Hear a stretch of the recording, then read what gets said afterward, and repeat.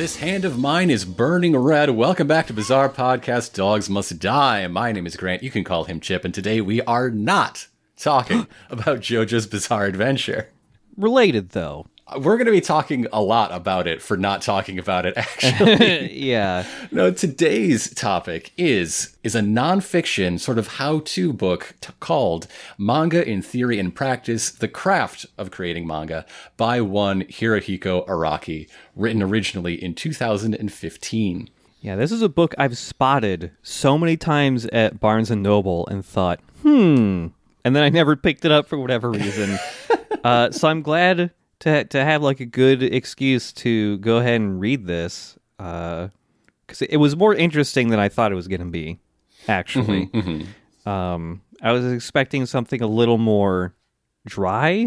There's more about Araki himself and his journey to making manga than I thought there would be in here, at least. See, I'm coming from the other end because I expected this to be way more like personal, way more of a like memoir, like a career memoir. Yeah. But it's so much of it is really a how-to book. It's not a dry how-to book, but this is, Yeah. I mean, as the subtitle says, it is It really the craft is. of creating manga. It's not the story of JoJo's is just sort of the book that I think Araki wishes he could have gotten from the library when he was a teenager. Yeah. It really does come, like, a lot of times when you do actually get to any personal stories of, you know, his journey to making all this stuff, it usually comes down to, this is where I fucked up, and I wish I hadn't. I wish this book was here so I wouldn't have had to have done this. No, yeah, I think it's pretty interesting, and it, like, right away, it opens up with a couple brief paragraphs just explaining why he's doing this. And also coming up with two terms he's made up himself. The Golden Way. Yes, and the Royal Road, which seem interchangeable. A little bit, yeah. I'm not sure why they're separate terms, because I don't know the difference between them. So there's the Golden Way and then the Royal Road. Royal Road, I understood immediately the way he defined it. Golden Way, I went over this paragraph a couple of times thinking, what's the difference? What? Because there's kind of like two different definitions he gives for the Golden Way. One of them is the progress of manga as an art form, which has existed invariably since long ago. But then also the Golden Way is a map on how not to fuck up. Which is the thing that's interchangeable with the Royal Road. Yeah, the Royal Road is the good way of doing shit so you don't fuck up, and the Golden Way is sometimes he says it's the map to stay on the Royal Road. I don't know. They're a little interchangeable there.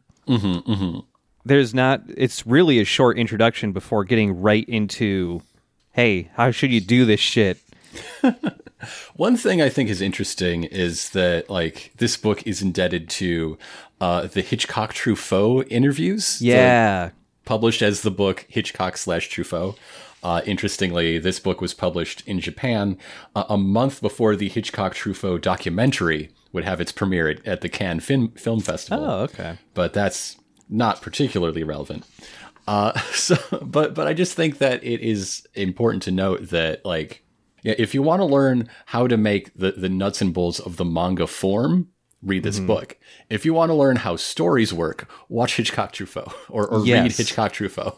Throughout this book, he definitely he brings up a lot of different inspirations of his, but he does, and they're very broad, not just in genre terms, but like international terms, in medium terms. Yeah, and I am happy that he brings this stuff up because, whenever you're doing creative stuff, regardless of what, you know, medium or genre, whatever it is, it really helps to, you know, not just be interested in the thing you want to make, you have to be interested in shit outside of that realm too. Or else you're going to be like pretty creatively stunted if you're just pulling from the types of things you want to make. So that dumps us right into chapter 1, getting started. Right before that, though, I enjoy the paragraphs whenever he acknowledges that JoJo is weird. Because there's a bit like right before the introduction or getting started where is like, if I were to say that JoJo's Bizarre Adventure, currently on its 8th series, is a manga of the Royal Road, a good number of people might think, what? Isn't JoJo weird?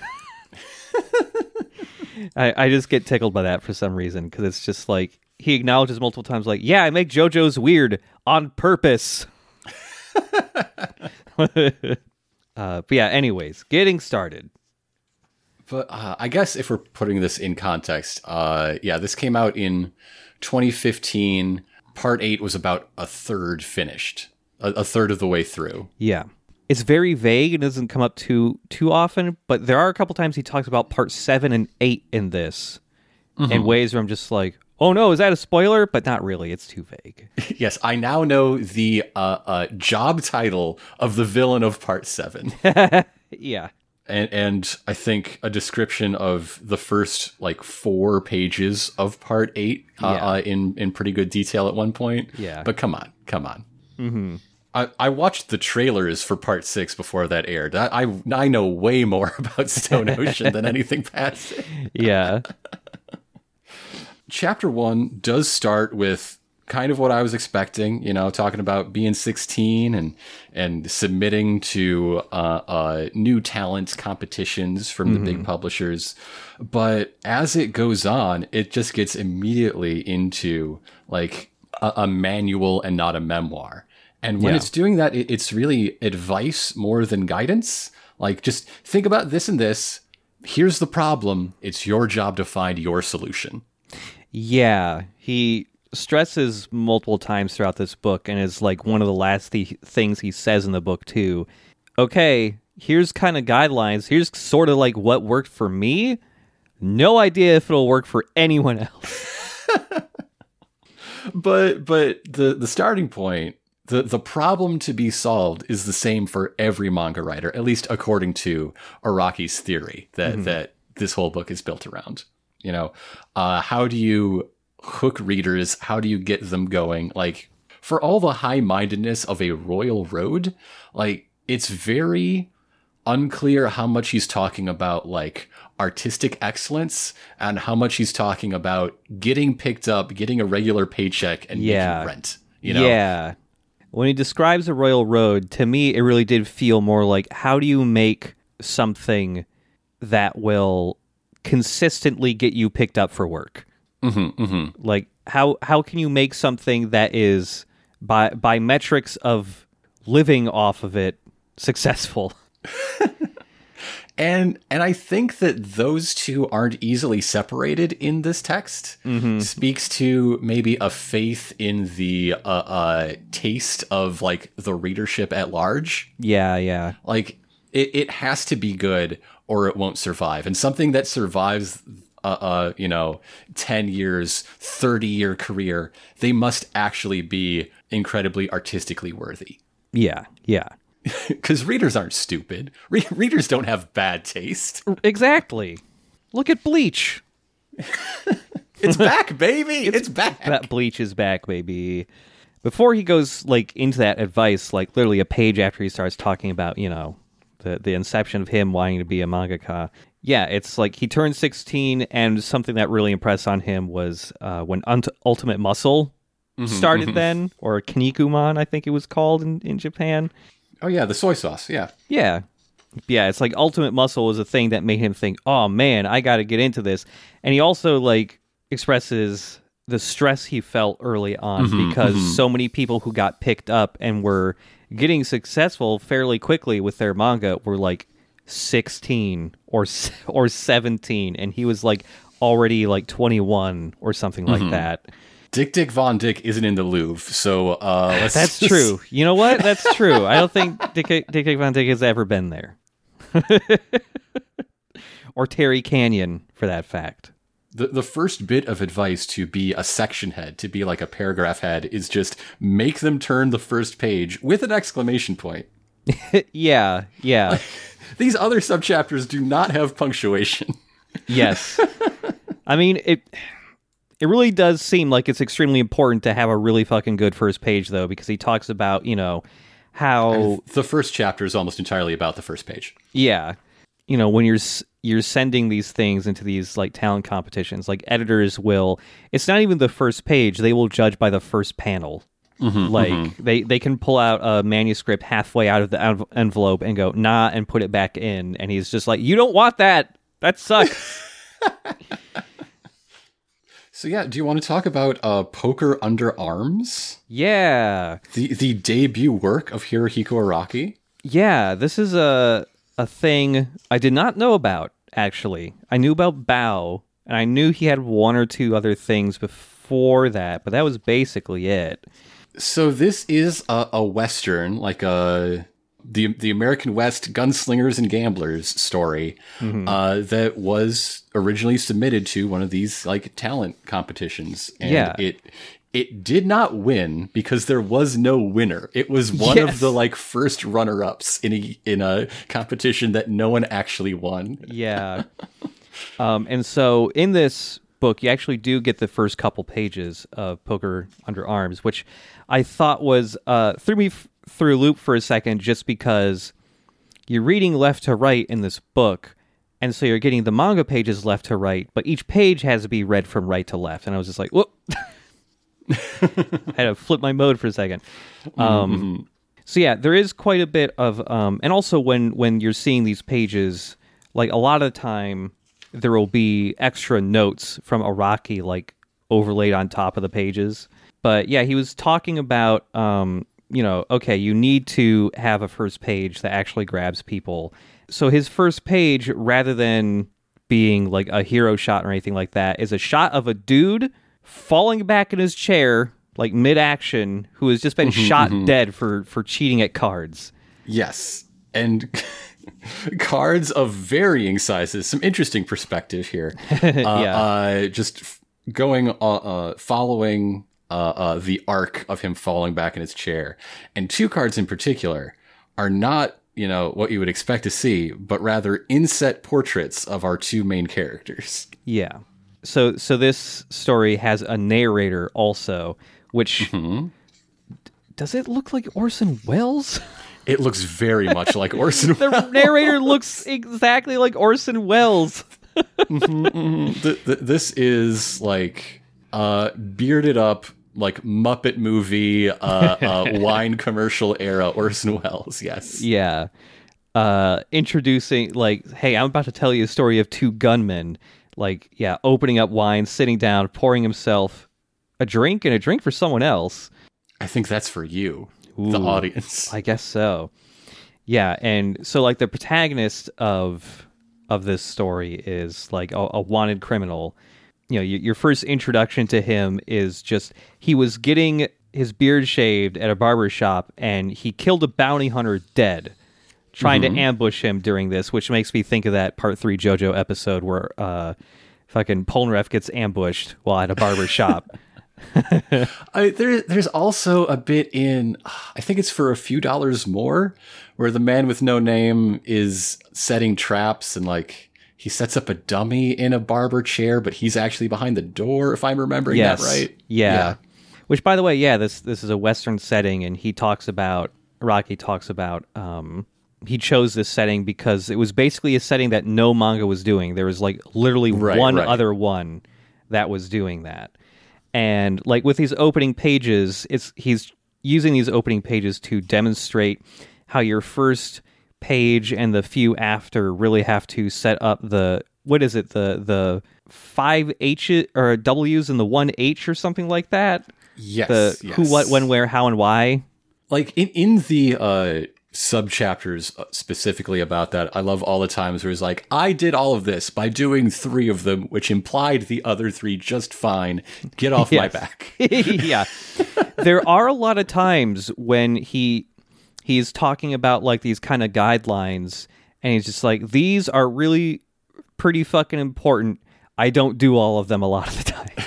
It's a very do as I say, not as I do book. Yeah, it really is.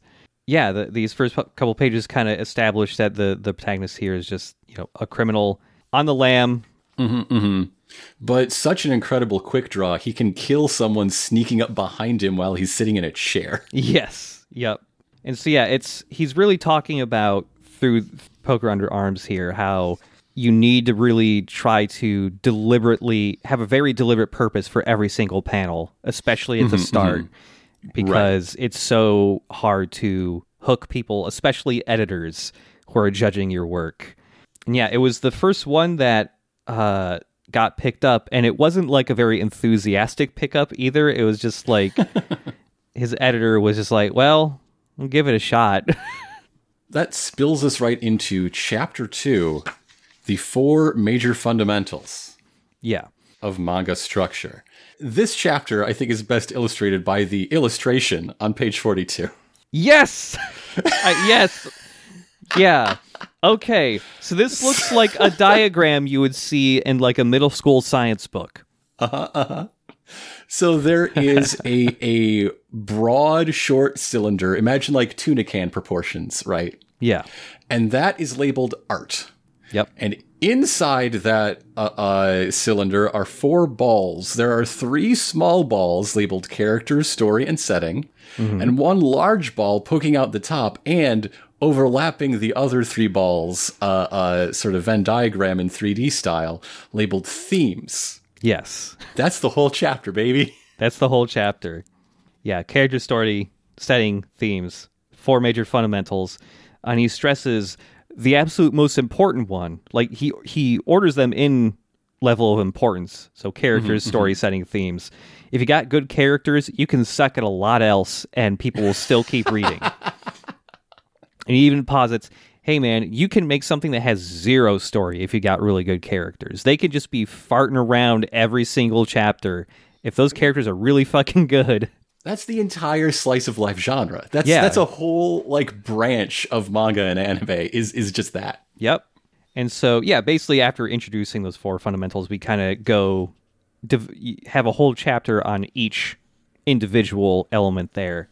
I would love clearer definitions of some of these. Like, okay, character and setting, yeah, I get it. But story can mean a lot of things. And theme can mean, like, infinite things, practically. And there's no, like, even in the theme chapter, if I can get ahead of myself, he never pins down what exactly he means by theme.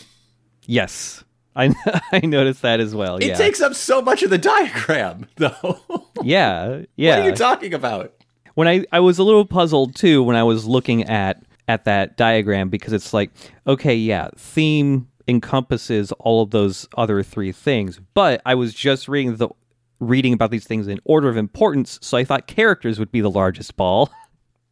But I mean, the diagram makes sense because you communicate your theme through your characters. Yeah, like, it does make sense. Your characters, your setting, and your story all have to illustrate the theme if it is going to be if you're doing it right, if you're following the royal road. Okay. Yeah.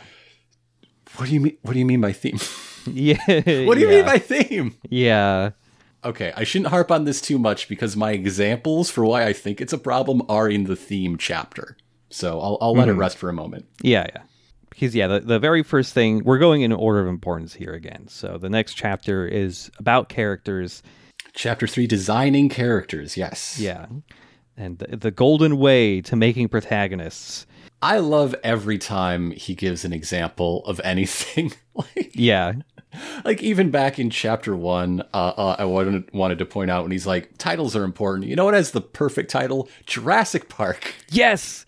God, yeah, what are he lists a couple other things, but I can't remember what they are. But yeah, Jurassic Park is the one that stands out to me too. And that's even the one he goes into more depth on, which is like, just Jurassic Park. It's perfect. But his like examples for great character motivation to start off chapter 3 include collecting women's underwear or building a nice bath. Yeah, he does this, like, the second paragraph is, he's talking about, like, okay, characters are mega important. Some people will go as far to say that if you have characters, you have a manga. And he starts describing, really iconic characters without naming them and just naming, qualities or, what they're driven by and stuff like that. It's like, can you name who this is? Bada bing, bada boom, is Goku. Of course you know who the fuck Goku is. The next one he gives, though, I did not know, but that's because I don't know if this manga is even in English. Kochikame or whatever, which is like about a lazy policeman or whatever. Yeah. Which will come up several times. It is It is an example that he returns to for a lot of these chapters. Something that jumped out to me is that a motivation must conform to like a reader's natural sense of ethics. Yeah. And I think this is part of what really points to the Royal Road being the Royal Road to a commercially viable career. Like you are defaulting to advice for a Shonen Jump, knowing that particular audience. Whenever there's a choice in this book to go to any given audience, that is the one that he's like pointed at. Which, I mean, yeah, that's his whole career, you know? Yeah. Yeah, there's some other things that make me think that way too, especially later on when he's talking about story and how it has to be the positive arc that he talks about. And it's just like, yeah, that sounds extremely like, yeah, that has to, you're talking about making something commercially successful for Shonen Jump. But yeah, he starts talking about, okay, when you're making a character, you need to think, what the fuck do they want to do? What makes a good motivation and all that. There's a lot of, lists throughout a bunch of these chapters where he's talking about, hey, you just need to go look at everyone else's work and just make big lists of motivations, settings, themes, all this stuff, just so that you can have a good reference for like what everyone else is doing and what's successful. But yeah, sometimes the examples are just really funny and weird, like the collecting women's panties thing. Wasn't there something about getting women's hair too? I forget. What natural sense of ethics does that conform to? Shonen Jump readers, man. But he even talks about part 5 in this. Like, hey, the mafia is good because they want to stop selling drugs to kids, damn it. And the cops are all really corrupt. So that is why mafia is good guys this one time. Yeah, yes. But also this whole thing about defining characters by their motivation really goes to explain Stroheim being a different guy after surviving Santana. Yeah. Because once his motivation is no longer study the Pillar Man, he can be a completely different person because motivation is the soul of a character around which the rest of them are built. Yeah. All of the part 4 face turns are the same way. Yeah, totally. Like, along with the motivation, one of the things he really stresses is just like, hey, these fuckers better be brave. But yeah, it's readers are going to strongly empathize with motivations that they empathize with. And hey, if these characters are brave, and even if things are really tough and they're always like, butting their heads up against, whatever their obstacle is or whatever, that will grab your readers a lot quicker. And also, motivations, it's all basic human desires generally. And he does have a little bit, though, where he talks about, hey, there's an allure to evil guys. Look at Dio. But, like, seeing Araki break down every Shonen Jump hero you've ever seen into, like, these building blocks is like, I don't know, listening to Howard Ashman talk about why you need which songs where in a musical. Like, the scales fall from your eyes. You just see the Matrix code. It's great. Yeah, he really does break down, especially, like, Shonen Jump protagonists in particular down. You can tell he's looked at fucking everything a lot and thought about it pretty hard. And throughout this entire thing, it really does kind of break down JoJo in a way, too, where you suddenly understand why some weird things are the way they are. And not the things that are intentionally like, here's a really crazy thing that happened, but specifically like, why do characters act like this? Why do they have random face turns sometimes? Why do certain ideas just get fucking dropped out of nowhere sometimes? And it's like, a lot of that does, if not explicitly explained, you understand why that stuff has happened throughout JoJo. When reading this, the heroes fight alone section I thought was curious because that doesn't describe what I think of part 4 or 5 at all, and he even uses part 5 as an example to support it. Yeah, I thought that was a little weird too. Like, their connection is not that of a leader and followers or of a brotherhood, and when they fight, they each stand on their own. No, they don't. I can break down the numbers.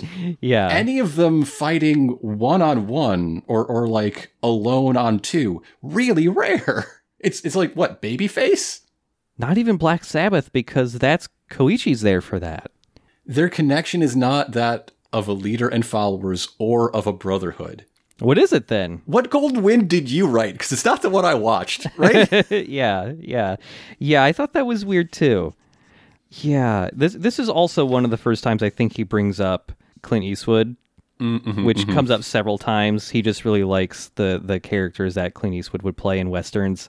All the way up to Gran Torino. Was not expecting a Gran Torino shout out in this book, but Same. Maybe I should have. Yeah.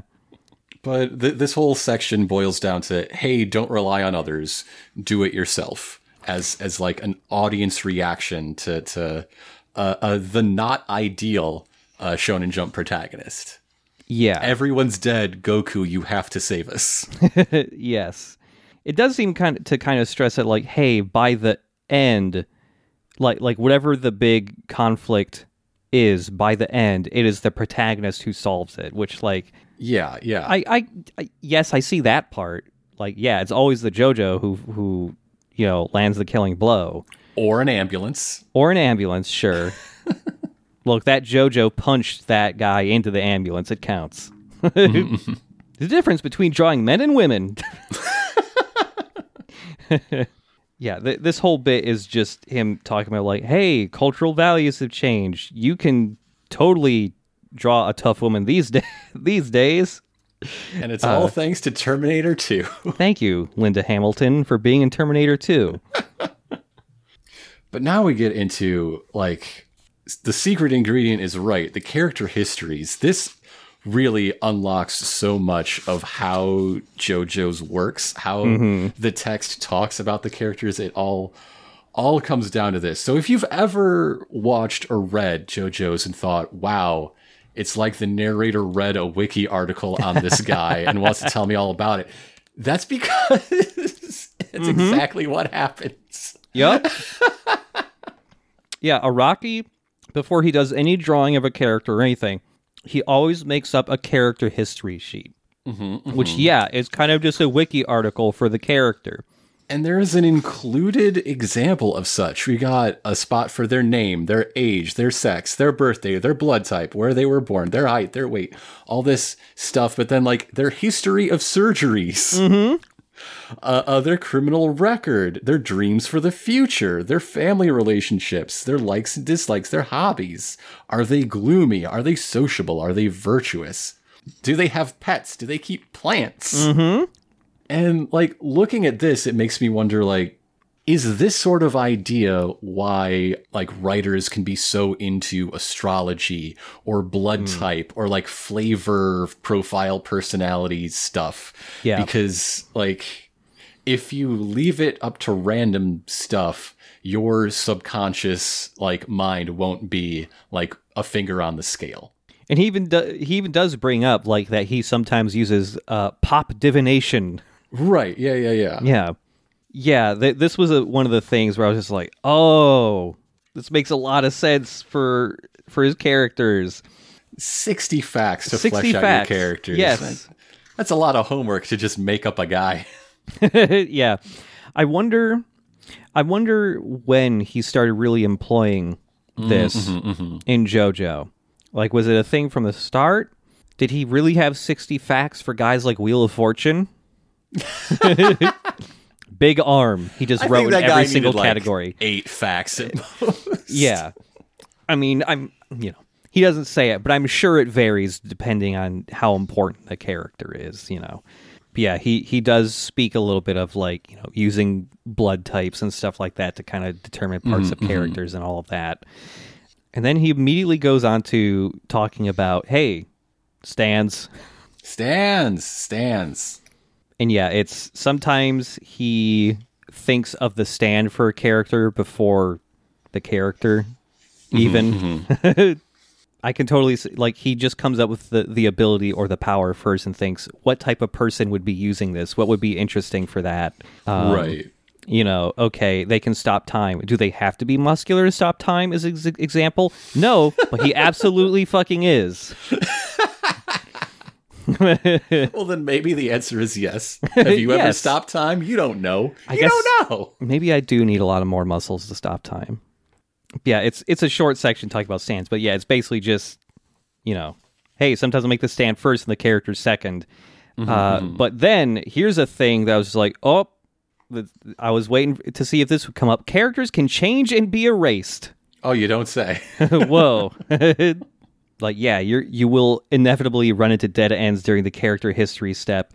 If you determine that a character is not going to be someone you can use, you can just make a clean fucking break. This also means the birth of a new character. Metamorphosis. Yeah, and it's just like, hey, it might sound tedious to make history sheets for each and every character, but it's the thing for him at least, it's what keeps him from just going through the motions. Yeah. And like without having histories for these characters, you're going to end up getting into a rut and kind of falling into like a repeating pattern doing the same stuff. And then he's just like, hey, try and make, do an exercise with these history sheets and stuff by like trying to use yourself and friends and family as inspiration for characters, finding ways to differentiate your characters so that they don't all feel like they have the same voice and stuff. You have to consider with their history and all of that, how would they speak and all of that. I forget if it's here or a little bit further in, but he does really stress doing lots of research for like everything. Which, I mean, yeah, you can tell he does lots of research, especially when it comes to later on when he's talking about setting, where he just straight up says, like, hey, I go everywhere I want to write about. One thing that jumped out to me when he talks about how to use supporting characters is, maybe you'll recognize these words. Rohan Kashibe was not originally intended to be an important character, but when I started drawing him, I liked how he turned out, and so began utilizing him more often through the story. Mm-hmm. Because those are your words. Yes. You said exactly that, I think, about Stroheim back when we were doing part 2. Yeah. That's absolutely what he does sometimes. He just likes a guy too much. That guy has to be around more and maybe a different character. At least with Rohan, he was basically the same all the way throughout. Like, he didn't have any major changes. It's just like, Rohan's here. He just kept coming back. He doesn't like anyone, but he's here. So our next sort of example section is just some pages from the first appearance of Jotaro. Yeah. And with little, like, pop-up video text boxes pointing out, like, hey, here's this technique I mentioned earlier in the chapter, and how this bit of planning or this bit of character design work together to make a Jotaro. Yeah. Including the big panel of Tokyo Tower with Jotaro Kujo, 17 years old, 195 centimeters tall. His father, a Japanese jazz musician on tour abroad. His mother, an American of British descent. This part came from the character history. Yeah, no shit. Yeah. Also, his massive body suggests fantasticality. I mean, yeah. Yeah. This is Teen is huge. A realistic, like, natural world. This man is a shaved gorilla. Yeah. While his school uniform suggests normalcy. It is on the edge between normal and fantastical. Yeah. I hate to keep doing this, but every time Araki says something that's just like, no, that's not true, it jumps out so much I had to write it down. Okay, what is this? When he talks about works that inspired him and strong characters on page 76, the works I loved, mysteries, thrillers, ninja stories, and so on, were not just limited to manga, but movies and novels as well, start with a violent conflict up front and only later reveal the cause. But those aren't the more easily digested big hits. At the time, Star Wars was wildly popular. Dude! Star Wars starts with a violent conflict and only reveals the cause later. It's a very famous opening to a film. Yeah. You don't know shit about why the giant spaceship is shooting at the little spaceship for a minute. Well, he preferred Carrie. And that's fine, but you don't have to lie about the first 5 minutes of Star Wars. Yeah. Yeah, it almost feels like these are separate thoughts that should have been different paragraphs because right? Like, yeah, he talks about, the those aren't the more easily digested big hits. Separate story. At that time, Star Wars was big, but I was more into Carrie at the time. But because it's just the next sentence, it really does feel like he's saying Star Wars was not, did not have that opening. Are we putting that much faith in the opening text crawl? Are we? I don't. So yeah, then we get into one of the points we keep returning to, stated very plainly, making a living as a mangaka. Yeah. JoJo exists for mercenary reasons because serial runs pay the bills. You get... You publish every week, you get a check every week. Yeah, man. So like, the culture here is derived from structures, from, like, the commercial structures. Mm-hmm. Like, very early on here, he's just laying it out like, hey, here's how much money you can make as a mangaka, back then and adjusted to, like, 2017 money. And it ain't a lot, so you want consistency to live. I forget, how much did he say? Yeah, Poker Under Arms was 31 pages, which only amounted to about 100,000 yen, $450, or in 2017, about $1,200.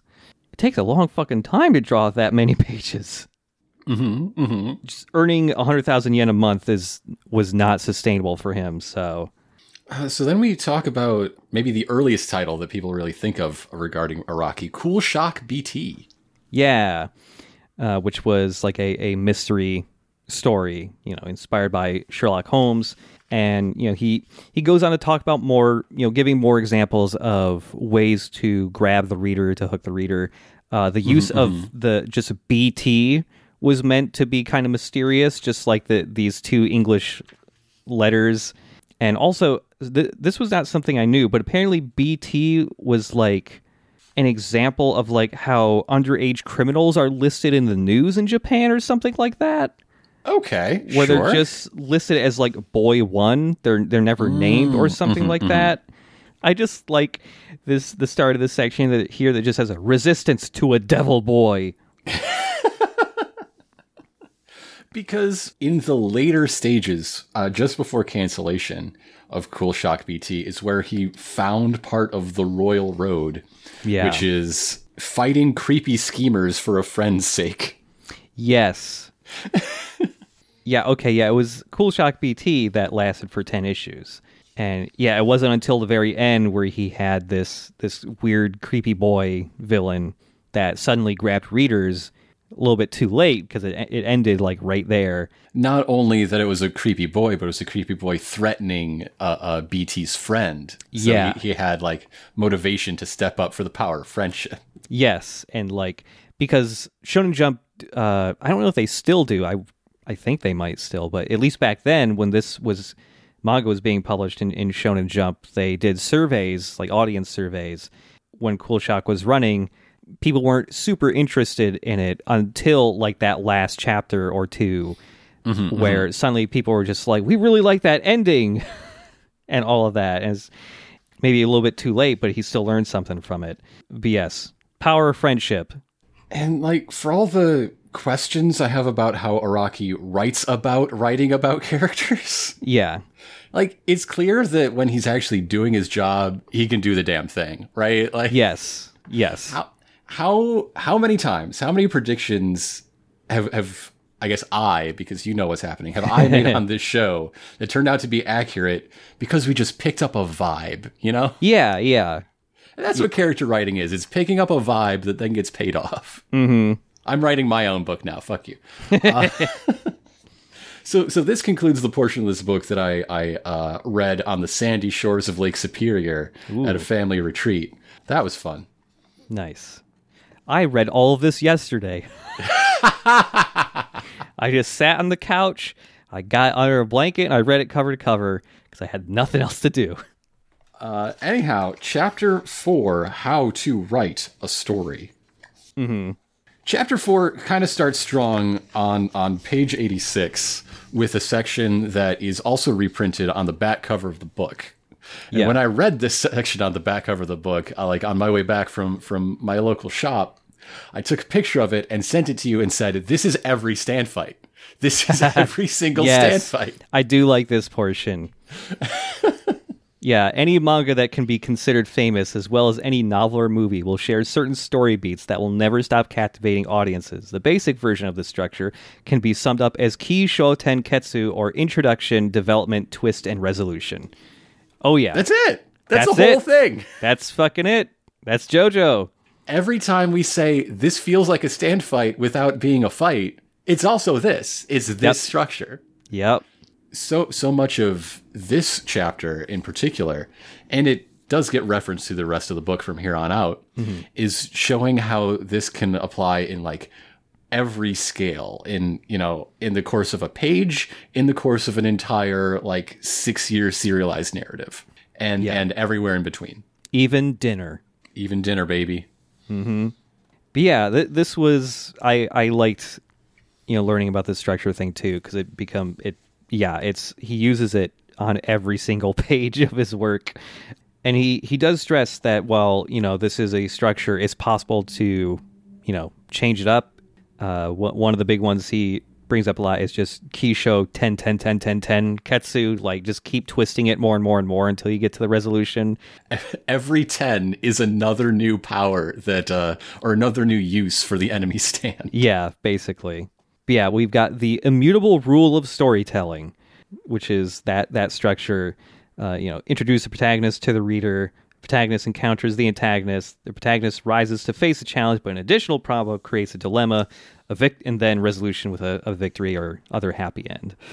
And it's like, creators who willfully eschew the entire structure by, making a manga that solely depicts their characters' uneventful daily lives, slice of life, can still produce masterworks, but only when done with purpose and knowledge. Like, he does stress this a bunch. It's like, you can break all the rules, you just have to be really fucking good at doing it to be successful. Yeah. You got to know the rules to break them. You got to do it with intent and purpose and understanding. Yeah. He stresses, like, hey, take this structure and internalize it, and just, like, look for it in your daily life. So then we get the rising and falling rule, and this is probably the rule that he believes most strongly in as an immutable, unbreakable rule. Yes. Which is the protagonist must always be rising, must always be moving in an upward direction. Yep. To the point that like there are sections where it's like, well, what about this? And he's like, you fool, you unenlightened rube. That is still moving in a rising direction. You just don't see it. Yes. Because when he first said that, and like there's these 2 pages here that show a couple different like, lines in a graph kind of showing rising action and all of that throughout a story. And there's like a couple good examples and a couple not good examples. And there's one that says not good. And it's like, it starts positive, and then in the middle, it dips down into the negative before rising back up to the positive at a higher point than it began. And I was just like, wait, that seems like maybe a good format, depending on the story. And this one even says, like, begins happy, dips before rising again. Real life is like this, but it's flawed as a story. Example, Hit Girl giving up crime fighting in Kick-Ass 2. And, like, when he explains the thing for Kick-Ass 2, like, I understand. Yeah. Because, like, he's not talking about Hit Girl's circumstances. He's talking about, like, her outlook and beliefs. Yeah. She moves away from adventure and toward, like, being boring. Yes. And then, like, the resolution to her is just going back to what she was at the start. Which is, like, Your protagonist can always be put in negative circumstances, but they cannot move toward negativity. They cannot relapse into like making old mistakes that they learned from before. Again, this is real life, but it is flawed as a story.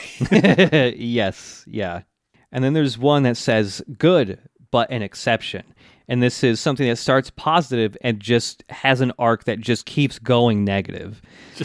Humans struggle amid a grim setting. In this case, readers find interest in the character's deterioration. Example, The Walking Dead.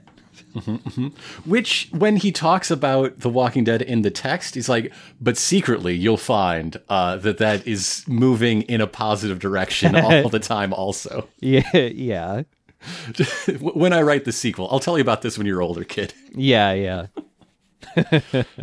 So then we get, I think, the big secret to Stardust Crusaders.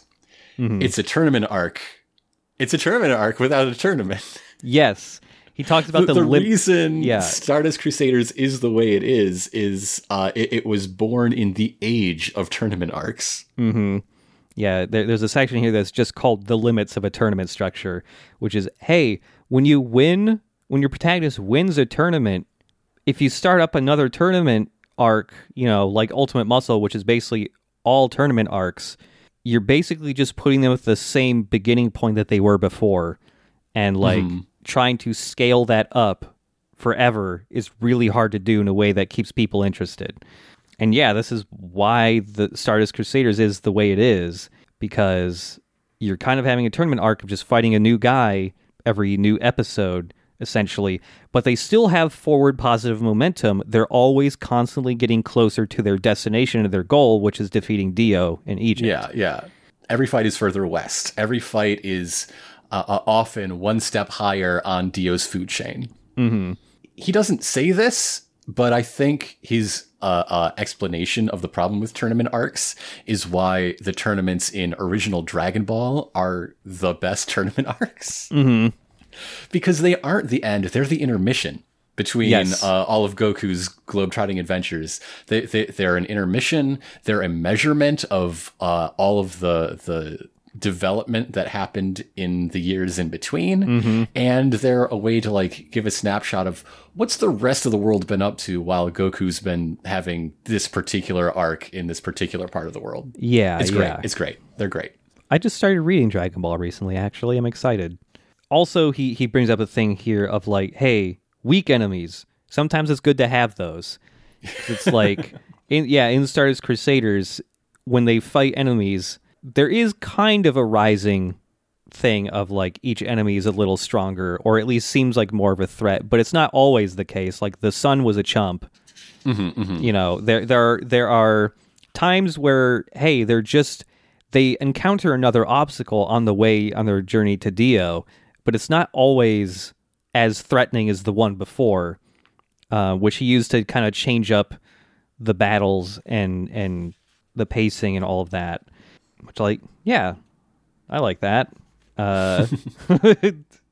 Don't seek reality in entertainment is another interesting section, because it really points out that the Royal Road for manga is for manga. It is not the Royal Road for cinema. It is not for literature. Fuck Godfather 2.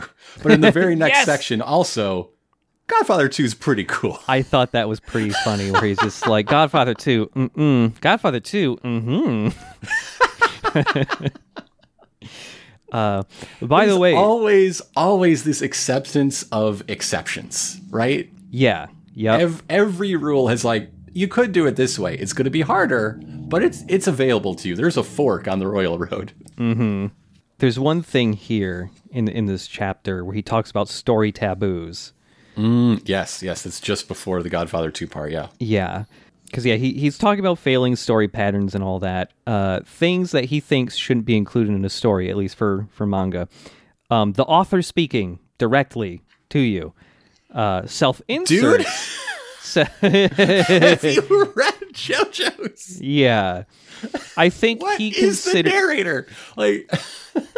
I think he does not consider himself as a narrator because there's a really thin layer of something. There's a thin translucent sheet that he threw over his head, and so it's not him. The narrator is a character. The narrator is just a very enthusiastic a guy who's enthusiastic about all the same facts that Araki is. He straight up calls Rohan later in this book his self-insert, basically. And because it's a self-insert based on him, it's not him. Right. Yeah, which is the why... narrator is a hype man. He's not the author. Yeah. This is not an Animal Man situation. Yeah. Which, if he read Animal Man, there'd probably be a footnote or some explanation. Well, okay, in a specific case, you'll see that this doesn't really violate the rule. Yeah. The second story taboo, coincidences. I think one of his examples is just a sword should never fall from the sky that lets them beat a guy. or something like that. The protagonist, now, if you've put in the work of foreshadowing it, see, always a way out, always a backdoor. Yes, he does say, foreshadowing, that's fine. The protagonist blunders. So, like, let's say your protagonist is a policeman, and he goes out to investigate, but forgets his badge and gun. That sounds like a cop to me. And gets into a dangerous... cop would never forget their gun. Well, okay. Now, a cop dropping his gun and discharging it and killing a child, yes. Okay. Yeah. That's not a coincidence. That's foreshadowed by being a cop. Yes. Yes. Okay. The very second a reader thinks a cop isn't going to ever do that, you probably lost that reader. You want to talk about coincidences? I can't get off coincidences. How did cars die? What?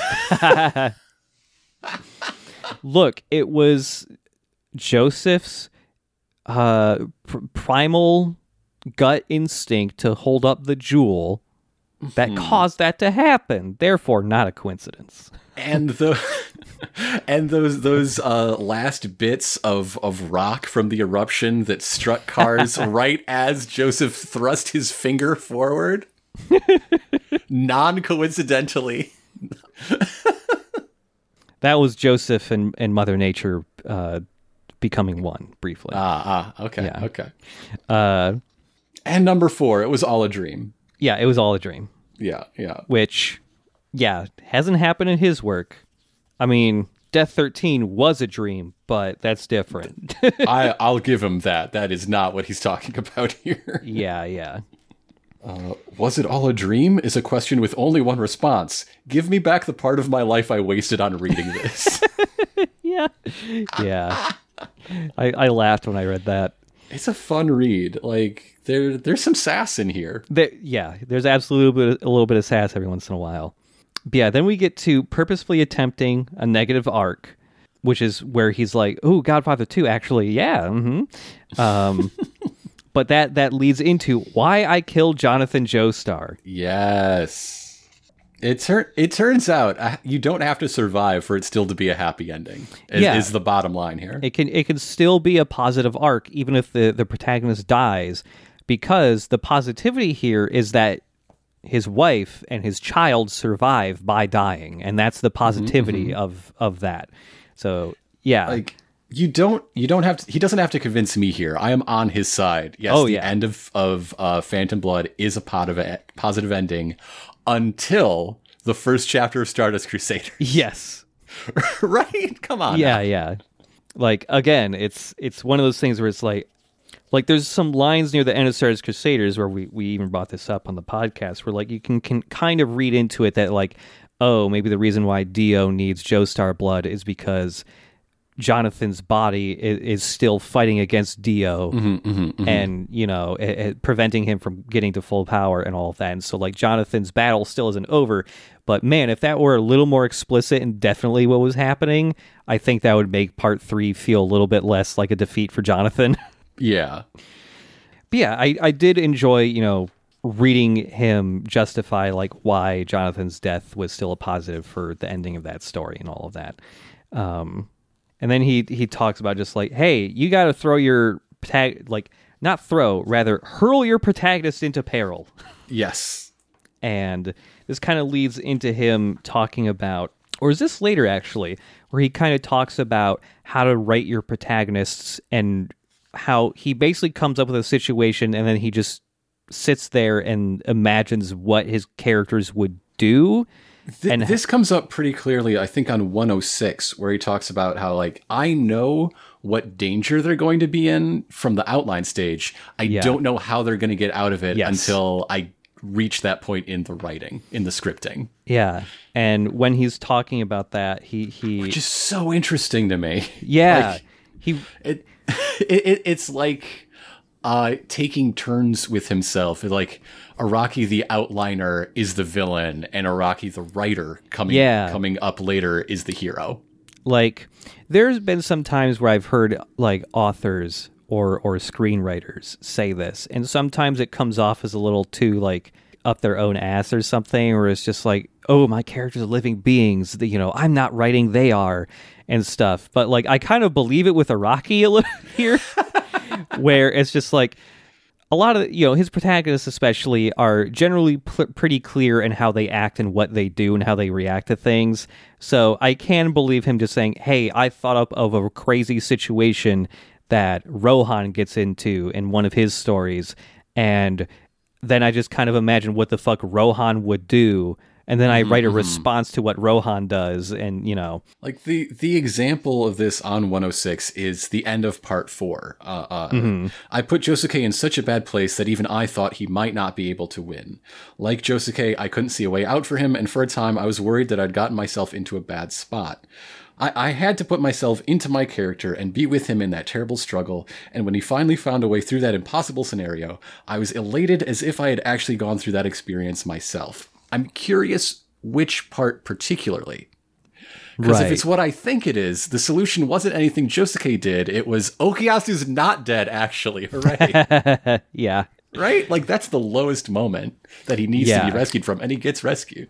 Yeah, like, when he explains that, you can see it everywhere in JoJo. Like, I've always felt as if a lot of the time fights and certain things are almost kind of like a stream of consciousness thing, especially fights in 5 and parts of part 6 that I've seen, where sometimes his fights almost feel dreamlike with either the logic or just the flow of them. And it's just like, yeah, if you're kind of writing in this format, it kind of would end up that way sometimes, I think. And, also kind of ends up with, it feels like sometimes, he does do foreshadowing in his fights and stuff like that sometimes, but it does come off to me like, man, it must be really hard to foreshadow stuff when you don't know what's going to happen as you're writing it like that. Which also kind of leads into the whole... I mean, if he's figuring this out in the scripting stage, then that's he true. Can insert that back in when he's doing the pages, right? That's true. Yeah, I suppose so. Though that does lead to a lot of the the part in fights where the JoJo reveals like, aha, I fucking got you, dude. And it's just like, there was no foreshadowing to it. It's just like, hey, I did this thing and it wasn't depicted in the panels. Yeah. Like that bit with every time they tunnel down into a small hole. Every time they tunnel down to a small hole, or that bit with when Giorno was fighting the surgeon guy. Chocolata, yeah, when it's like, the whole bit with like reflecting the bullets off the helicopter blades and stuff like that. And it turns into a bug. Yeah, that feels like a big example of that. Also, there's a bit here where he talks about, hey, here's a really something you should learn storytelling from is Hemingway. Yes. Like, there's straight up just a small excerpt from one of Hemingway's short stories, The Killers. I think he's using this as an example of show don't tell. Actually, where it's just like the beginning bit of The Killers, where it's just like, hey, just their dialogue of ordering food, the way they insist, the way they don't listen, the way they're above the rules of this restaurant. That like you're too late for the hot cakes. We're serving chicken tenders now. Just using that as an example of just like, hey, when you're writing stuff, try to convey information this way rather than just telling when you can. They're rude to service workers. They are obviously criminals. Yes, exactly. Yes. Something I really liked here in this little section, that is, dialogue is best when natural. I'm often told that the dialogue in my manga is distinctive, but I'm only writing lines based on the way I actually think and talk in my daily life. I love that. I mean, that's a strange thing to say, because some of these characters have really strong voice, right? Have very they sound distinctive. You can tell just from text if it's, we just finished part 5, if it's the boss or if it's Bruno, Yeah.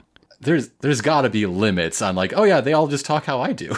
Yeah. that can't be 100% true. Yeah, I mean, he, again, like with everything else he says, there are exceptions, and he says, right after that, actually, characters vastly different from yourself are an exception to this rule and will likely require research.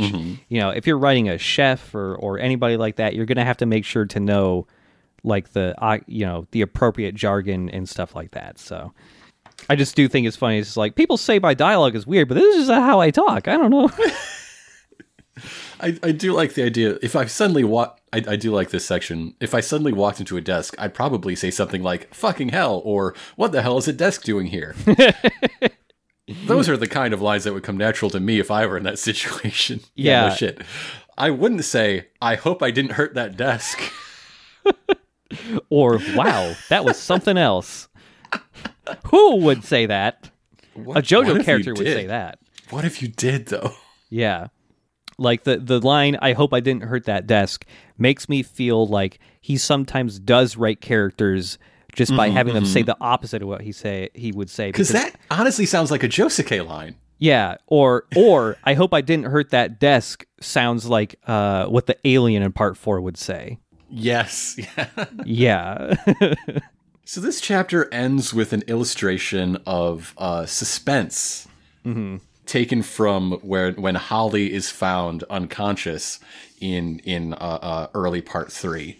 And specifically, Avdol finding a spoon on the ground, and then you see a hand under the door, and then it is revealed Holly has fallen unconscious and is lying in the middle of the kitchen. Yeah.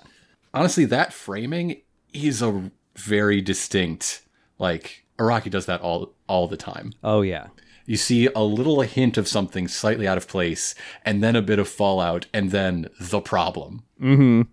It works. Yeah, it does. There's a reason why he uses it all the time. Also, I just love, because, like, when you're seeing these, it's not the full pages. It's just, like, specific panels cut out. But there's one panel cut out that's, like, the very beginning of, like, setting up the suspense, which is not even Avdol finding, the spoon. It's just Joseph walking around, calling out Holly's name and looking for her in his pajamas. And I just like the little, like, bubble pointing out his pajamas and just says, "The pattern on his pajamas indicate he has a spirited personality." When you're making something from a blank page, everything's there for a reason. It might not be, you might not be able to describe the reason fully, but it's there. Oh, yeah. Something in your brain, something in your hand, put that there. Mm-hmm. So let's talk about that in Chapter 5. Art expresses everything. Art is the mangaka's killer technique. I love the way this chapter starts. I love it because it makes the point that good is an insufficient word. Yeah. Nobody knows what good is. Mm-hmm. He really stresses throughout this, like, just because a manga is drawn well doesn't mean that manga will be a hit. And conversely, some manga might make you think, how is something drawn this poorly so popular? And, like, the immediate thing that came up into my mind is Attack on Titan. I've seen that manga, it's very popular. See it at Barnes & Noble and freaking Myers now. Every time I've seen it, at least the early volumes, the art in that is not great. And yet, mega popular. Or, I mean, to take a more extreme example, like, this is being written when One Punch Man and Mob Psycho are blowing up. That's like, that was this the comes example. out a couple months before the One Punch Man anime debuts. Yeah, both Mob and One Punch Man were pretty popular even before they had any type of, like, even One Punch Man. The One Punch Man redraws had been coming out for a few years, which might be making a different point to go along with this. But yeah, the ones done by One, his art is very, like, amateur looking. But I will say that his writing is really fucking good, especially with Mob Psycho. He makes wonderful characters, but, like, especially when you look at the later pages of the original One Punch Man comic, or any part of Mob Psycho done by One, he has, like, every other skill that you need for illustration wise. Like, he has extremely good composition. He knows how to do really good action and stuff. It's just the character, like, the fidelity itself is amateurish, but it doesn't really fucking matter. This is what I mean when I say that good is an insufficient word, that nobody knows what good is. Yeah. Like, okay, to go to, like, where I live, when people say that Mobile Suit Gundam 1979 has bad art, I think they are blind. Like, yeah, the weight, the momentum, the use of their budget limited colors is incredible. I think it's vibrant. I think it's gorgeous, especially before Yaz worked himself into the hospital. To be fair, yes, yes, but it's a really good looking show. Yeah, and it's just like it accomplishes what it's trying to depict.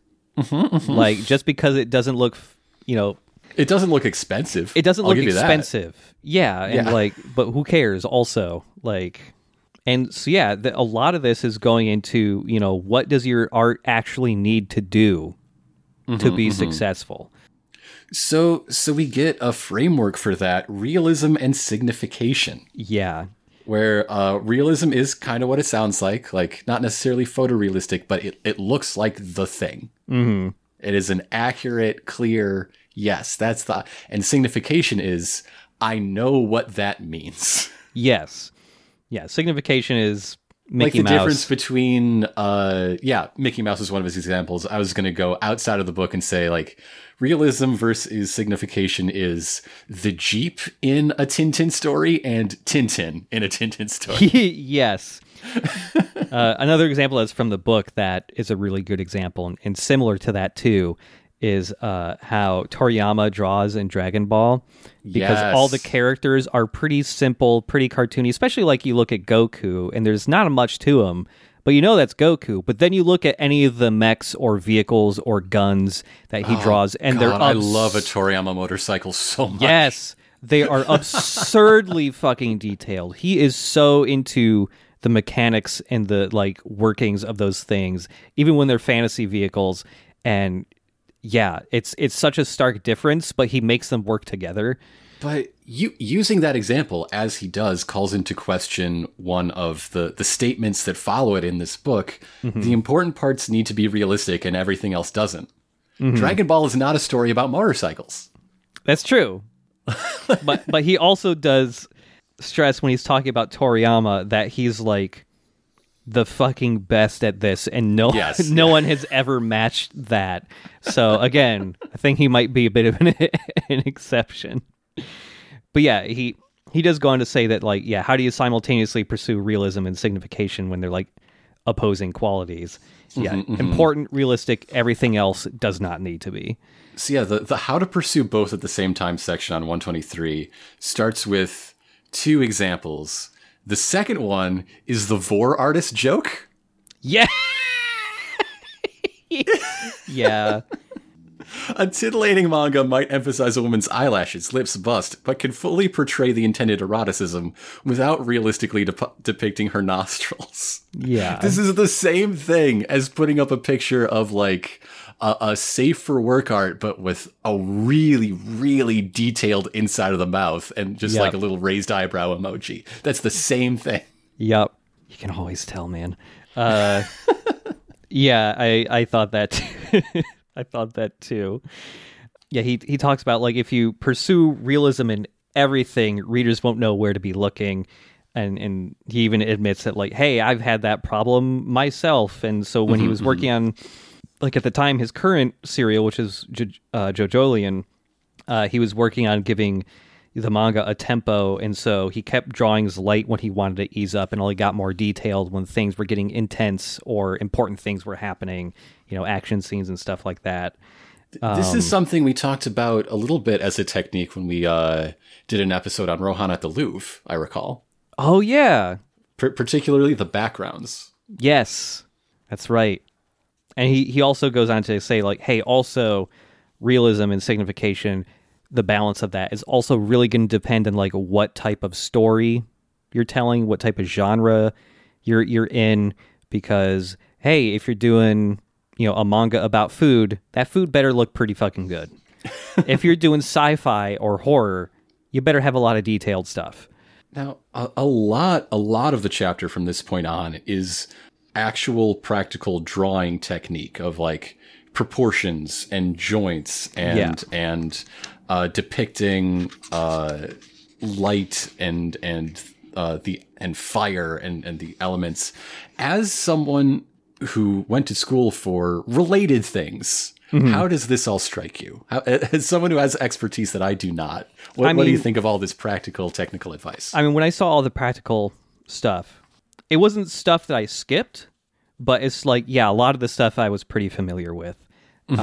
This is all like, yeah, especially if like you go into like any beginning like illustration classes, you're going to see a lot of this stuff. Book might be cheaper though, just FYI. This book might be cheaper. Oh yeah. Yeah, you know, the center guideline that goes down the middle of the body, you know, the just having certain things that are just general, like, hey, this is generally where the elbows are going to be. This is where the eyes are going to be. This is generally how they line up, even, you know, regardless of body size or type. These things are generally around these spots. And then, you know, once you start learning the basic rules of the joints and all of that, that's when you can learn how like flexible things can be. And yeah, this is all, everybody learns this, I think, if you go into illustration. But when we get to this point, this is when he starts talking about JoJo poses, and even he calls them JoJo poses. Oh, and also even before the JoJo poses, there's a bit here where he talks about, like, specifically, there's a whole section just like, hey, drawing guns and other things. Like, if you don't know the inner workings of mechanical things and you start drawing them, people are going to get pulled out of your story because they will notice that it's all fucked up and wrong. So, like, even if you never draw the inside of a gun, you need to know what the inside of a gun is like so that when you're drawing it, it looks correct and it's not pulling people out. But yeah, then he, you know, talks about, like you brought up earlier, drawing the elements and stuff like that. Like drawing fire, you're basically drawing wind. Water is drawing gravity. You know, drawing light is actually drawing shadows and stuff like that. Which, like, yeah, man, it's absolutely. We even get down to the nitty gritty of his preferred paper weight. Yes. And and this is something I'm glad he says. This is something that's like an easy pitfall for anyone trying to become an illustrator or a graphic designer or whatever, is getting too hung up and obsessed with the tools, thinking that the tools are what makes the artist. Because it's like, yeah, he talks about what types of pens he likes to use and the type of paper he likes to use. But he really says, it doesn't matter, find what works for you, because it's really easy early on to get hung up on getting the nicest supplies. And, well, like, yes, nice supplies certainly help. It doesn't make you better at drawing, really. Yeah. And it's like, even if you're a graphic designer or you do stuff in Photoshop, it's really easy to get hung up on finding, you know, spending a ton of time finding the best Photoshop brushes. Like, those brushes aren't going to make you better. They certainly help, but like, just use the basic Photoshop brushes and just draw, man. Like, speaking of, what do you think of his statement on physical drawing versus digital drawing? I totally get why he does that. So, okay, one of the things that I liked him talking about here with doing physical versus digital is he finds drawing on with physical medium to be akin to doing a live performance. Yes. Where it's just like your mistakes are there and you can't change them generally, and so it's just part of the work now. Like, almost just like being on a street corner playing guitar for people, or you know, stuff like that. And it's almost like more of a dialogue with the audience, like you're more presently there with them. And I totally understand wanting to do stuff that way. I find that admirable. I would never do it because I hate making mistakes. I want a fucking undo button. I don't want to waste time. The other reason he gives is, like, you can turn a physical image, you can turn, you know, paint and ink on board into digital. Scanners exist. There's no reverse of a scanner. Yep, absolutely. Printers don't count, I guess. But, like, when you read it, you get what he means and why printers don't count. You can't turn it back into an actual physical media where you know, every individual pencil stroke is there, or ink or whatever. Yeah. But the scanner doesn't give you the layers and everything either. So that's true. But the original is still there, I guess. I don't know. Right. Yeah, but Yeah, I totally understand where he's coming from with that. And also, it's like he's been doing JoJo for 30 fucking years. Like, well, it's totally possible to adapt and just move on to digital. I can totally understand someone just finding the way they like to draw and not wanting to move on from that.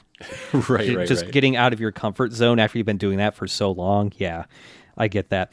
And also he brings up like, hey, if I hadn't been drawing, on with physical mediums, there never would have been that JoJo art show or anything. Yeah. Like having the actual art up there, like just having the digital stuff isn't quite the same. So yeah, I get that. That did lead me to just thinking about like, oh, what if you did though? What if it was all on interactive touchscreens and you could go through the various layers in the Photoshop file as how cool would that be? That would be cool, actually. I wonder if that's ever been done. It must have, but I would like that too, actually. So another thing he brings up right toward the end of this chapter is the idea that still drawings are eternal moments. Yeah. And that's just such a fun way to think about art. Yeah. There's actually a couple more things in this chapter that I want to point out really like. Sure. There's a bit called I Found My Style in Italy. Not a big surprise. But I just like kind of learning where the origin, maybe like of the JoJo pose or just the very flexible, like exaggerated poses where those come from. He talks about how like he wanted to learn more about drawing by becoming a mangaka's assistant, but he lived in an area too far from Tokyo to really make a commute possible. Right. And so Rohan makes it work just to go to the gym. Yeah. Get dedicated, dude. What's wrong with you? So he just kept trying to like study the fundamentals and eventually started traveling, going to different art museums.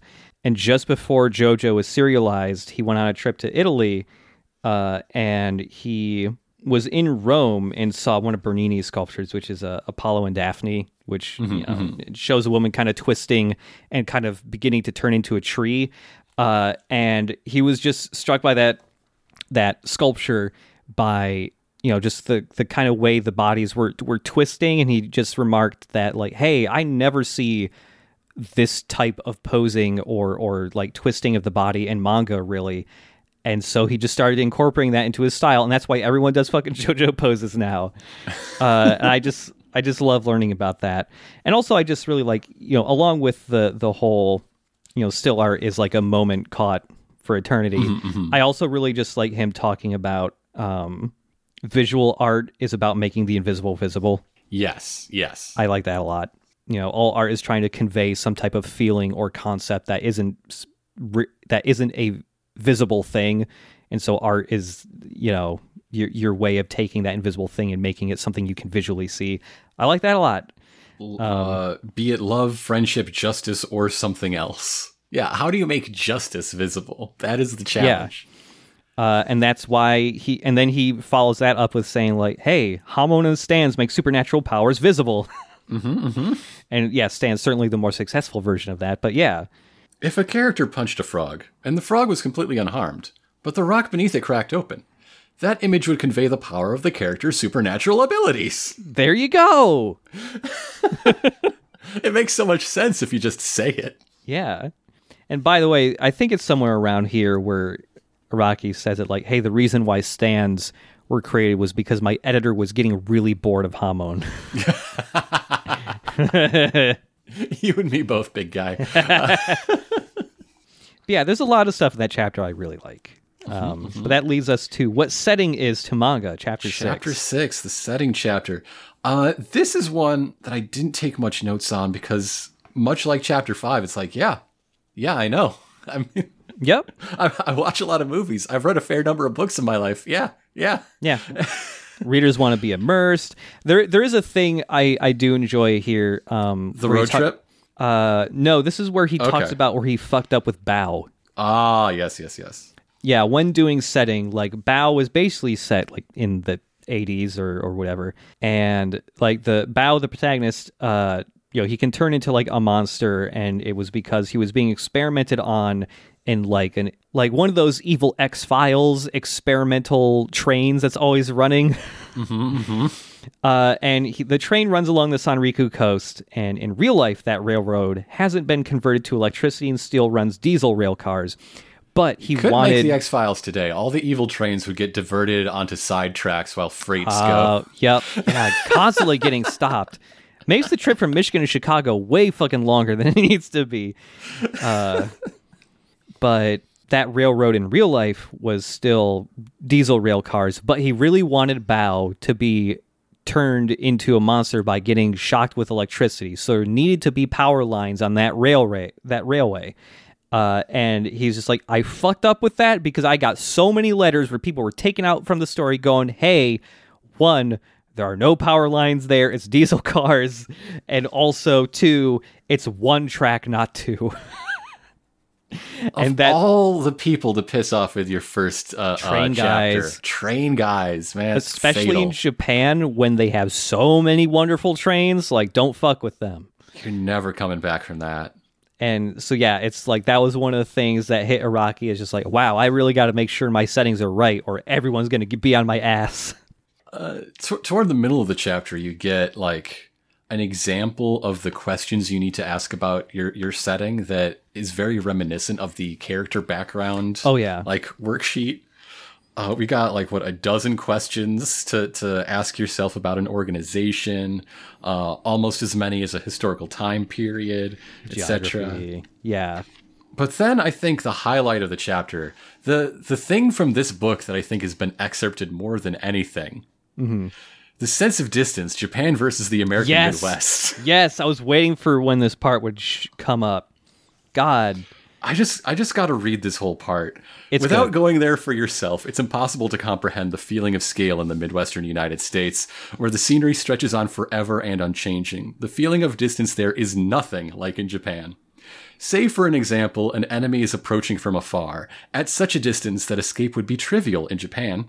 In the Midwest, the open landscape remains identical from 1 hour to the next, and I was struck by the real sense that I could never make an escape from such an adversary. There was simply nowhere to hide. The corn, Araki. Travel there is mostly done by car. When you drive across those vast plains, the scenery is mostly devoid of any ups and downs and is dotted only by the occasional town with nothing to claim but chain stores, seemingly little to provide amusement aside from watching movies, and you hardly ever see anyone else about. Rather than inspire thoughts of enjoying nature, it felt empty and lifeless and made me wonder if there was any fun to living there at all. Yes. Araki invented Midwest emo right here on this page. Like, I never hit like the Midwest emo stage growing up. I almost feel like I'm getting hit with it now because right? I have visited enough actual cities and cultural centers in the US that I have the comparison point for what the Midwest actually is now. And I'm just like, fuck, this sucks. If you want to find places where you can like commune with nature and like enjoy the beauty of it, you're never that far away, but it sure ain't on the highway. That's for sure. Yeah. Neither of us are too far from Starved Rock State Park in Illinois. Yep. Gorgeous. I recommend you go sometime. Enjoy a canyon. It was great. But you gotta know it's there. What America presents to you is a Taco Bell every 15 miles. It sucks, dude. Like, I'm at the point where I'm pretty fed up with, like, okay, and I'm in an area that's not as bad as a lot of other places in the Midwest because I live in a college city. So there's, like, when you go downtown, there's actually some stuff to do. There's actually some semblance of culture, but it's all centered around the college kids, and I'm 33 now, and I don't feel like I belong, even though I look like one of them age-wise, especially if I shave the beard off. Anytime, like, I go back into Michigan to visit my parents, and I'm going through, like, that Genesee, Clio, Mount Morris area, like, yes, there is nothing. The only development has been that there's one fancy, like, brewery there now, and there's a bunch of weed shops. That's it. Everything else is the same or doesn't exist anymore, and it's nothing. It's so bad. Everyone who lives in the Midwest, I am so sorry. And Araki is too, apparently. Anyways. Chapter 7, then. All elements connect to the theme. Here we go. All right, we talked about foreshadowing. Okay. So, So theme here is not given a direct definition. It is instead, you are instead left to infer Araki's definition of theme by examples. And those examples don't help because they're so remarkably broad. Yeah. Some of them are like themes as in the moral, the lesson of the story, the thing that it's really about. But one, when he goes back to Kachikame, that's just the fucking premise. That's a premise, not a theme. What do you mean theme? Yeah. The vague definition of what a theme is like what I thought theme meant in like 8th grade English. Yeah, I was also a little confused here because it never really... It's also a short-ass chapter. It is. Compared to everything else. This chapter's 5 pages. This is a 5-page chapter. Yeah. There is useful stuff in here if you have a theme in mind. Like, I think the point on the first page that's like Frozen, the film, works because it is frozen, because the landscape, because the setting illuminates the theme. I think that is an interesting thing. I think that's part of what makes it work. Yeah. I might be more cynical and say it works because it has the aesthetics of a princess movie and the actual thematic and action work of the X-Men. And that turns out to be a really fruitful combination.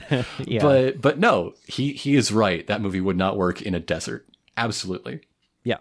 But what's a theme, dude? When you say theme? Yeah. When you say whatever word is being translated as theme, what do you mean? Mm-hmm. There's a bit here where he's talking about like, okay, themes reveal the creator's philosophy. And like even the same theme tackled by different people will be different just because it's revealing, the thoughts and beliefs of the author behind it and all that. But then I think what's funny is that for another example, take a mangaka who wants to draw erotic work. What actually is erotic will depend upon the mangaka. And it's like, yeah. But is eroticism the theme in this example? Yeah. Because it's just Can horny be a theme? I mean... I've seen enough anime to think that, I guess. But we do get a authorial statement on the single overarching theme of JoJo's Bizarre Adventure, an affirmation that mankind is wonderful. You want to talk about broadness to the point of unusability. Yeah. And I would say that JoJo's is a very thematic work. It is dense. It is rich. Oh, yeah.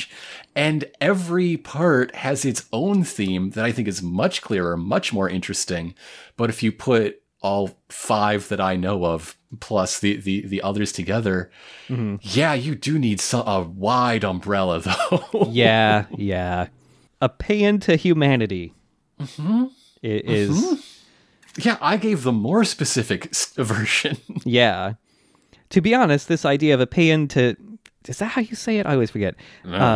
A paean to humanity was not a product of deep consideration or of wrestling over what I wanted to draw. It was a phrase I came up with lightly. Yeah. The editor needed something for like the first published collection to put in. Yeah. And that's what happened, and that makes perfect sense as a story. And the thing that's surprising to me is him going on to say, actually having this written down really helped me in the future. Yeah. Really? Because it seems, again, so broad as to be useless. Yeah. It's not like humanity is really contrasted against other things too much. Like, they aren't struggling against nature. They're struggling against evil human beings. Yeah. Like, humanity struggle against its own evil? Okay. Sure. I got you there. Sure. Yeah. Because the only non-human antagonists we've had are the Pillar Men, and they ain't coming back. Yeah. I've always thought like one of the more broader things that you could possibly assign to JoJo is just like, God, I don't even know anymore. It's gone. It left my head. It's just more of like a general like making use of power for the right reasons or something. Sometimes, Spider-Man. especially it's Spider-Man. It's Spider-Man. Yeah. The only way to stop a bad guy with a stand is a good guy with a stand. Yeah, it's basically just Spider-Man.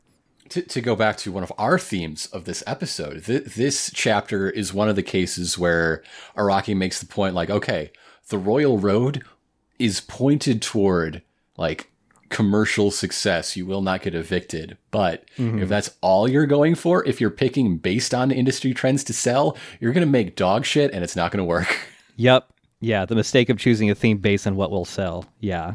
Because themes are like fashion. They change. Maybe that's why JoJo's needs such a broad one to go for 30 plus years. That also going back to the art chapter briefly, there is a bit that kind of ties into this a little bit where he talks about like art changes with the times too.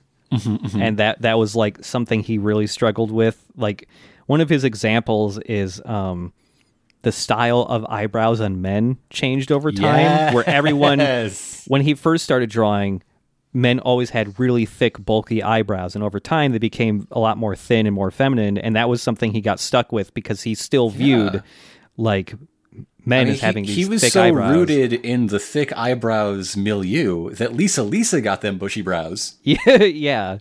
And I thought that was interesting too, just like him talking about like it wasn't until like midway through part 4 that he was finally able to get over that eyebrow thing he was stuck on. And that really is around the time when all of his male characters started to get a lot more like lean looking too, and started to bulk down.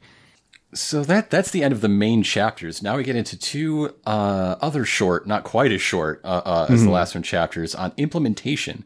Example 1 is all about where his ideas come from. Yeah, and the way you get your ideas is to perform media analysis on your own life. Yes, yeah, where ideas are found. And like he really stresses in this, like everyone's process for this part is going to be really different. I like seeing his process because, especially when it comes to the panel layouts, they are way less detailed than I thought they would be. Yeah. We get a comparison of some panel roughs, and then the completed pages from I believe a very early chapter in part 8, and the roughs are illegible. Yes, they are. Just nonsense. This thing that I thought was a finger turns out to be an arm in the finished piece. Yeah. Like the first page, there's some dialogue bubbles with writing in them. There's some other writing around that's either sound effects or notes. And then everything else on this first example page is incomprehensible. It's just squiggles. There is no discernible human figure or object or anything.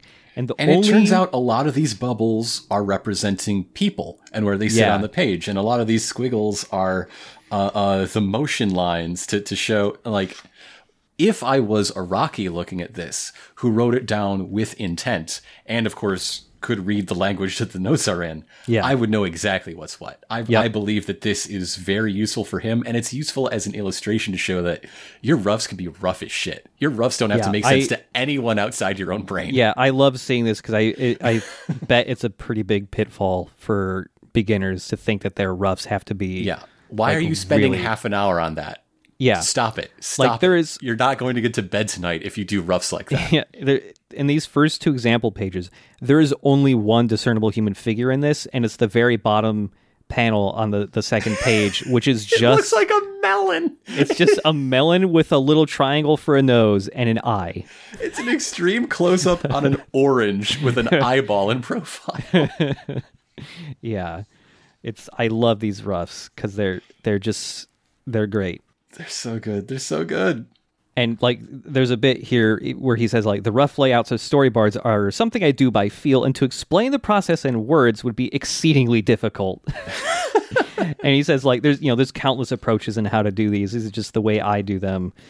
I love it. But like when you get to the very end of this like appendix chapter, I guess, you can see exactly how the roughs work, exactly how useful they were in like arranging things on a space, leading the eye around. And like I get it. I don't get it, but I get it. Yeah, it's great. There's also a little bit early on before we see some of these roughs where he's just talking about, ideas, where to get them and all that. He talks about how he believes ideas never run out. It's the only thing that can run out is the creator's curiosity.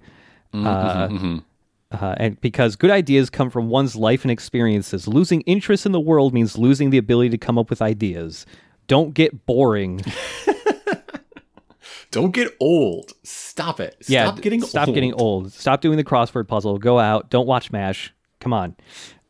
You better get a lot of ideas from that MASH episode. Yeah. Also, something that comes up not too often, but just enough that I notice it every time, was when he talks about keeping his antennae tuned to stuff. Implementation example 2 is a more detailed breakdown of a story that we've talked about on this show. Yep.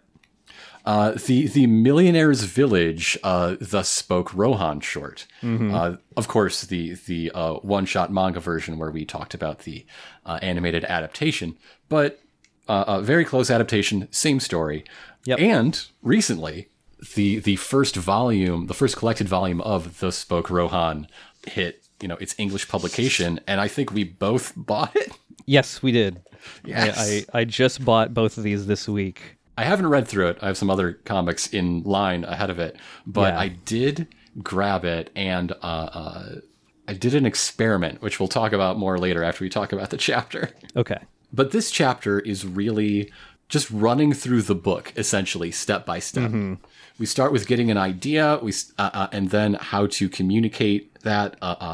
This story introduces Kyoka, and so we get to revisit the character chapter to talk about how Kyoka came to be the person that she came to be, etc.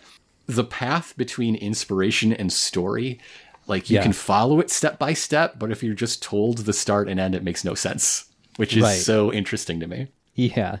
So Araki was on vacation, and he overheard a conversation between some owners of country homes talking about wild boars coming onto their property and hiring hunters to come clear their land of these dangerous boars.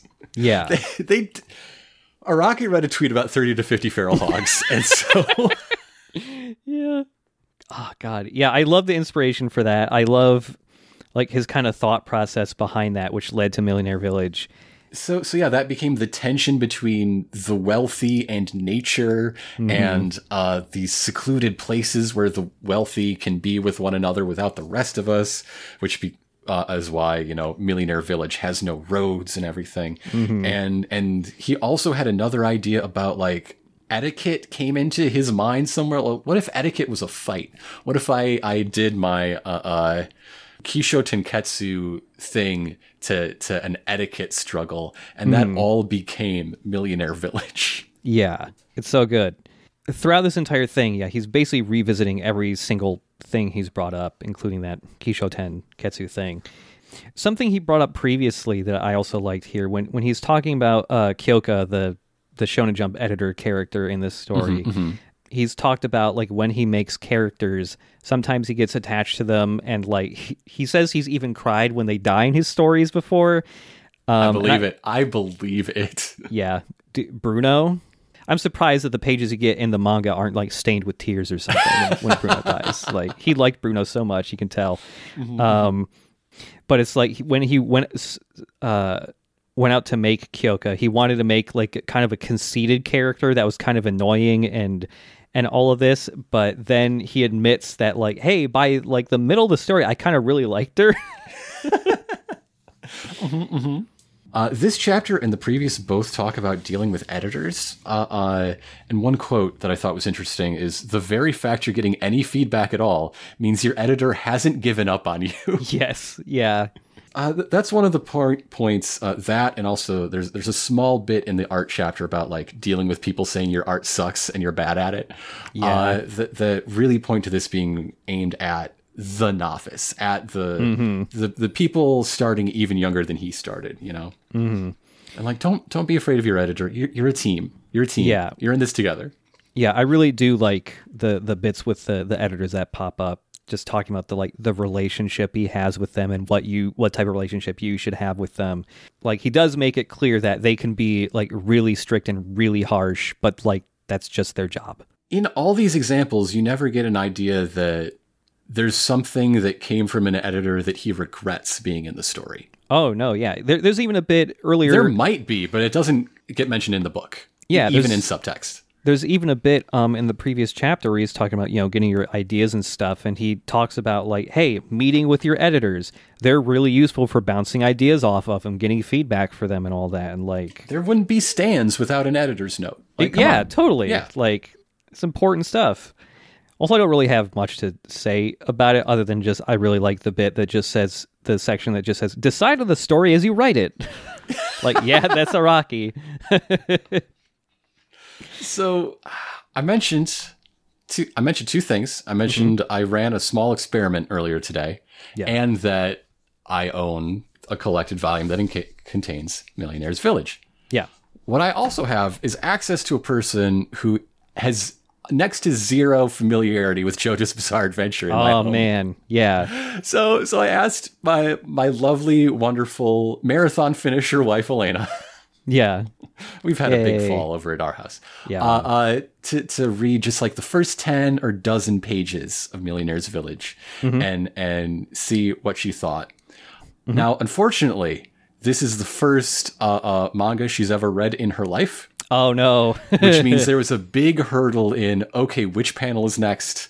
Which word bubble in the panel is next? Because the like ZT junction thing, beyond being left to right, is different in American to Japanese comics. But beyond that, a lot of what Araki talks about he was trying to do and illustrating with, like, I mean, Millionaire Village was written somewhere in the 2010s. This is not one of his novice works, but with these techniques that he's developed and describes, he got it. Like, she was not a fan of Kyoka in the early pages. Like, why didn't she just come clean about what she wanted? Why didn't she just speak directly? Yeah. Yes. Yeah, that bit where she's just like, that's a good idea, Rohan. How about this instead? Yeah. Or like her thoughts on Rohan being like, he's definitely committed to his career. Everything revolves around his work. He's kind of a fucking weirdo. I do not like him. Like, yeah, you're not. You're supposed to love how much you hate Rohan. Like, yeah, this works. This works. Yep. Oh, that's a fun experiment.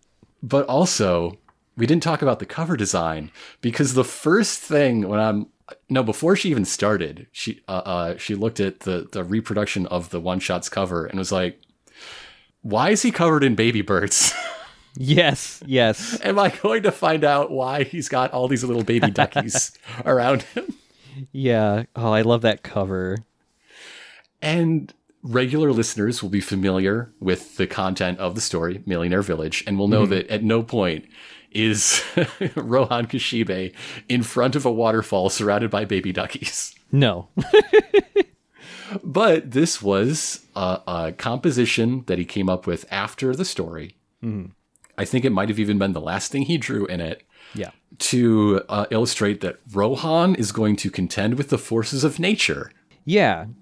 And to make readers ask, why's Rohan got a bunch of baby duckies? I gotta get to page one, the all-important page one that will pull me through. Yeah, there's a thing that comes up a couple times where when Araki's talking about like how to get people interested and hooked within the first panel or the first page.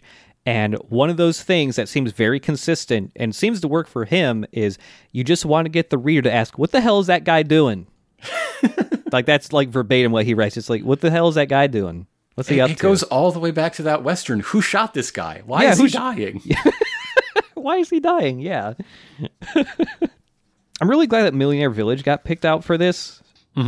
Just for, it being a short story where it's a lot easier to kind of go through the whole thing start to finish.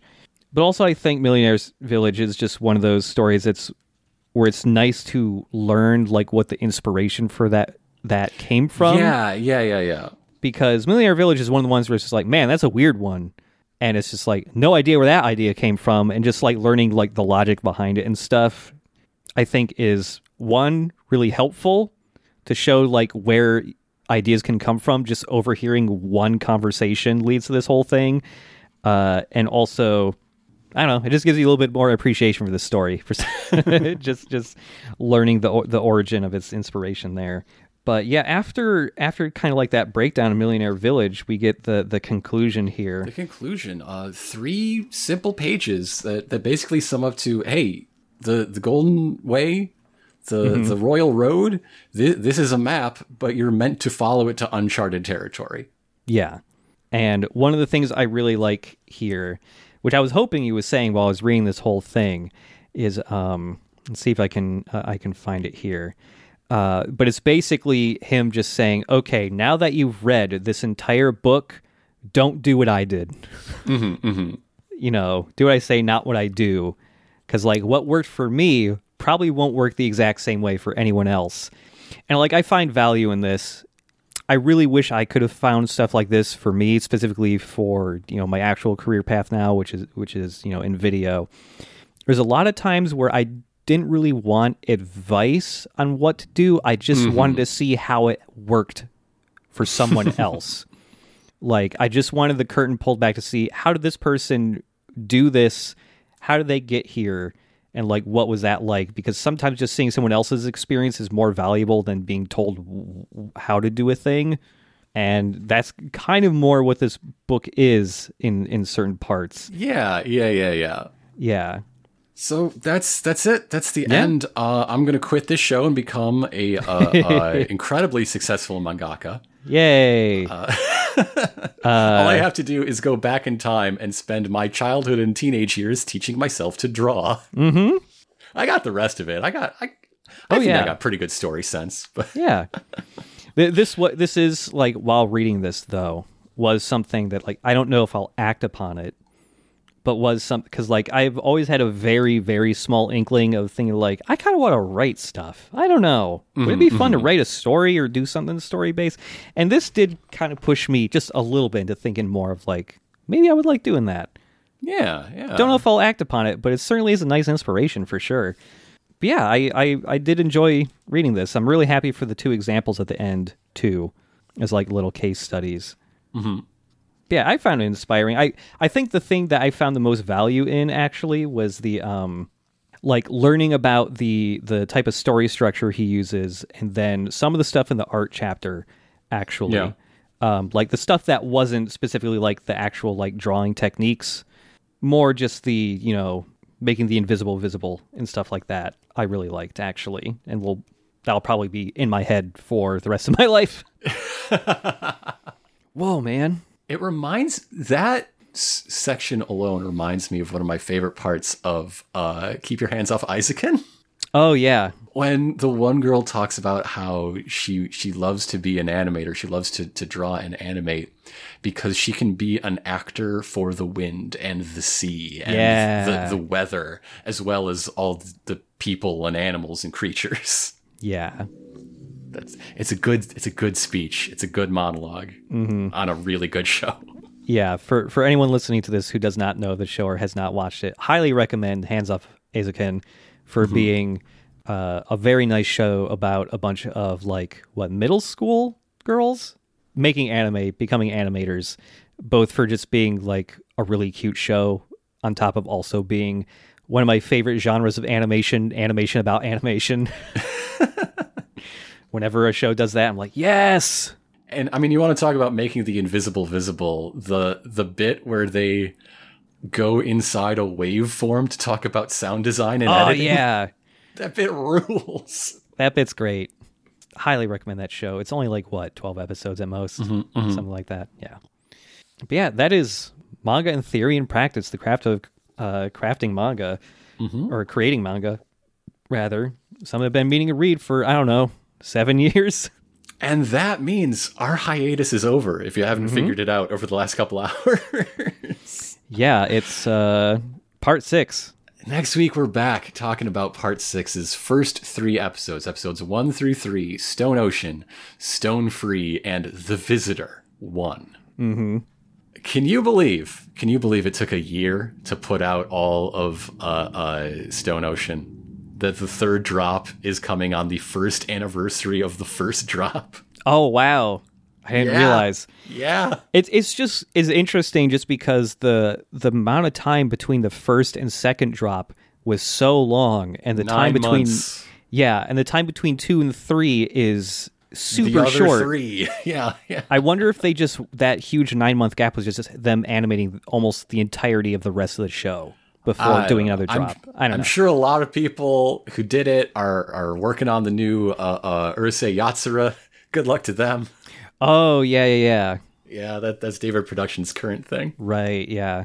Yeah, very excited to get to part 6. The first JoJo I don't know the entirety of, though I know a lot of it just through osmosis. Well, you got to like, not only do you have to watch the next 3 episodes to talk about on the show, you have to watch the entirety of the season. Yep. Or else, what are we doing here? What the whole premise of the thing is you know what's coming. Yep. I gotta get, like, I know the bullet points really, but yeah, I do need to watch the rest of it.